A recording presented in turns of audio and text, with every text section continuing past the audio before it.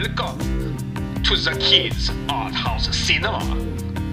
I'm Klaus, and the Art House Cinema is where we discuss the documentaries of the creators and the artists. And here's their host, Angus.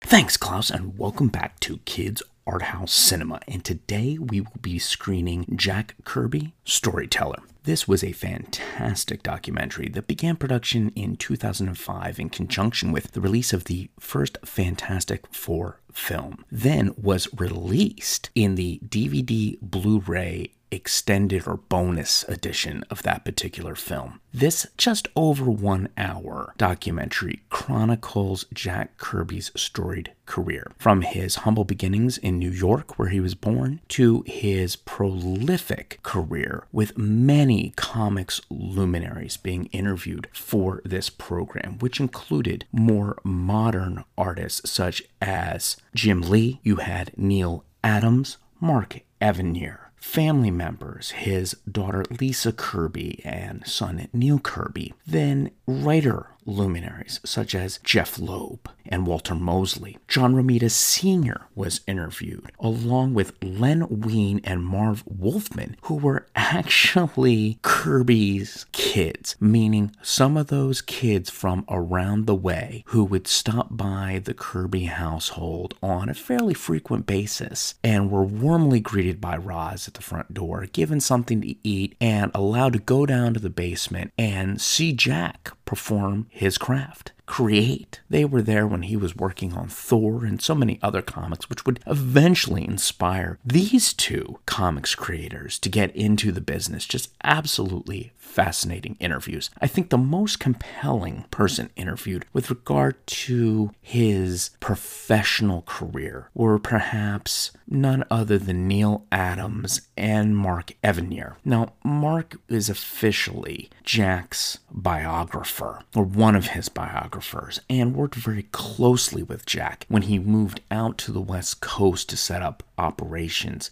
in and around the Thousand Oaks area. So not only working with Jack personally, but then being able to chronicle his career, capture all of those stories, knowing the family intimately well. Mark had some fantastic insights into all of his working relationships and some personal relationships too. Neal Adams, on the other hand, I felt brought a lot of weight to the analysis of Kirby's approach as an artist and how initially Neal Adams was turned off by Jack's actual style. But then as he became more educated on the comics artist approach, learned to absolutely love, embrace, and celebrate all of Jack's work as a genius, the true genius that Jack was. Something else that was brought to light in this documentary was about 1/6 of it focuses in on Roz Kirby and the very important role she played in Jack's life. And truly, Jack Kirby would not have had the prolific career that he had if it weren't for Roz. She was a massive enabler, but more so than just an enabler, they were a team. She was actually an inker for some of Jack's works. She would drive Jack to wherever he needed to go. His mind would be so preoccupied with what was the next story that he would be creating that he would lose concentration while on the road. That was a fascinating insight into the man and his work. She was also Jack's gatekeeper too. Jack was notorious for not only being a welcoming presence for the young kids within the neighborhood and allowing them to come over and see his work, but he would often give away some of his pages to the kids. And Roz would very, very politely and affectionately says, "Oh, no. I understand that Jack may have given that to you, but I'm going to have to ask you to please leave that with me, as that is part of Jack's work." And she realized the importance of what Jack was producing and the value to it too. Something that is not sidestepped or talked around was how Jack was actually treated by the industry when he was active as an artist and creator. And truly, the industry never truly appreciated his value to it. He was ahead of the curve with respect to being a creator and artist, coming up with the concepts and the stories. Now, a prime example of this, many folks, when they're discussing Jack Kirby, will immediately bring up the contrast between himself and his co-creator, Stan Lee at Marvel. What was great about these interviews, particularly with those from the industry, none of them had a disparaging thing to say about Stan, but actually went about properly defining what they observed to be the working relationship between the two men. Meaning this, Stan Lee's writing enabled Jack Kirby's stories, both from a visual and plot arc, to become reality, and allowed them to become popular due to Stan's hyper nature to promote anything and everything Marvel that they were doing at the time. Truly, they were a perfect match in both complementary personalities and professional ability to enhance what they were working on together, which I thought was a beautiful point to bring out. Truly breaking down that friction wall that many in the media have tried to perpetuate as being controversial between the two, and really illuminating their working relationship and how complementary it was. Chronicle in this, in addition to the evolution of his artistic style over time, was also his years at Marvel, as well as DC, as well as